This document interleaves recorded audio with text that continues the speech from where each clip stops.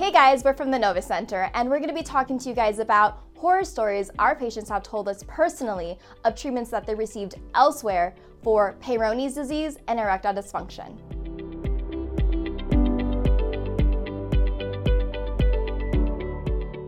So guys, I wanted to tell actually two different stories from two different patients who I personally brought on to care. One was a guy who had done treatment at a facility in Central California, and after one treatment gave us a call. And when I was on the telephone with him, he confided in me that he was literally the very first treatment that this doctor had done. Apparently the doctor had bought a device to do acoustic wave for erectile dysfunction, and along the way he discovered that he was patient 0. Another story is a patient in Northern California who had done 24 treatments with another facility and was not seeing the results that he was looking for. He ended up coming down here once a week for a period of about 6 weeks or so, and during his time with us, saw amazing results. So you may ask yourself, why did 24 treatments somewhere else not work as well as 6 treatments did with us?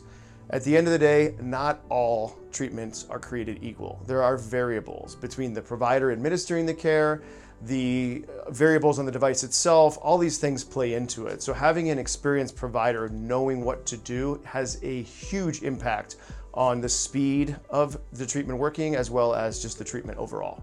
One of my stories is a guy that came in for help after having a penile implant pump. What a penile implant is, you have to undergo surgery, which means that you're removing all this healthy tissue, replacing it with that device.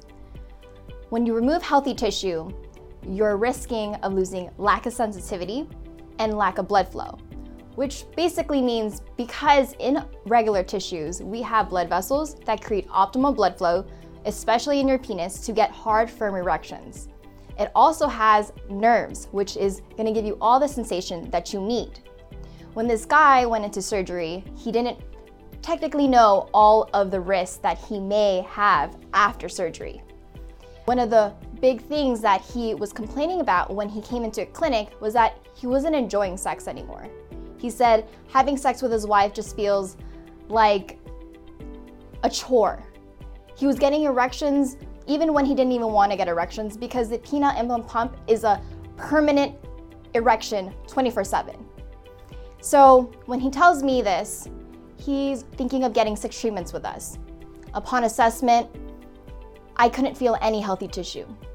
At this point, there was nothing that we can do. The moral of the story is to consider all your options. Get a second opinion, because getting surgery, it's irreversible and permanent. One last story that comes to mind that is pretty devastating, for lack of a better word, is there was a patient who had Peyronie's, who had done a number of injection XIAFLEX treatments somewhere else, achieved some level of success with it, but still wasn't enough, so he eventually found us. And upon his initial consultation, he confided in us that he not only lost size, he lost over 3 inches in his overall length permanently, from what he's telling us, from these repeated injections. And it didn't solve the problem that he still had.